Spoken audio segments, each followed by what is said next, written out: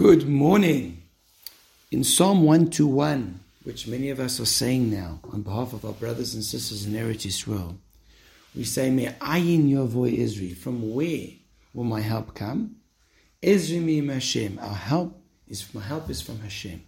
Oisei shamayim va'aretz, who is the creator of heaven and earth. When I ask myself, where will I get help?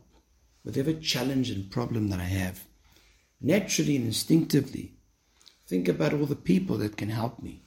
I think about the various tools at my disposal that I can use in order to achieve my goal. I think about various plans, various tactics, strategies, and whatever I can muster in order to get the desired result. But David HaMelech, who was the king over the Jewish people and had much more at his disposal, turns and says, Ezri mi Hashem v'oseh shamayim v'aretz. My help is from only one place, and that is HaKadosh Baruch Hu.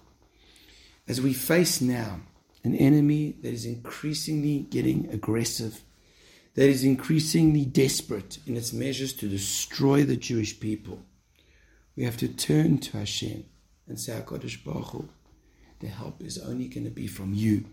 Please, Hashem, help. If our eyes are to God, God will destroy all our enemies. If our eyes are to our weapons, our eyes are to our own strength, our own power, then we lose that protection. God forbid. Ezri mi'im Hashem. My help is from Hashem. Oh, I've got an army. I've got tactics. I've got strategies, and we need all of that. But never forget where victory lies in. Never forget where the true power is, our Father who loves us.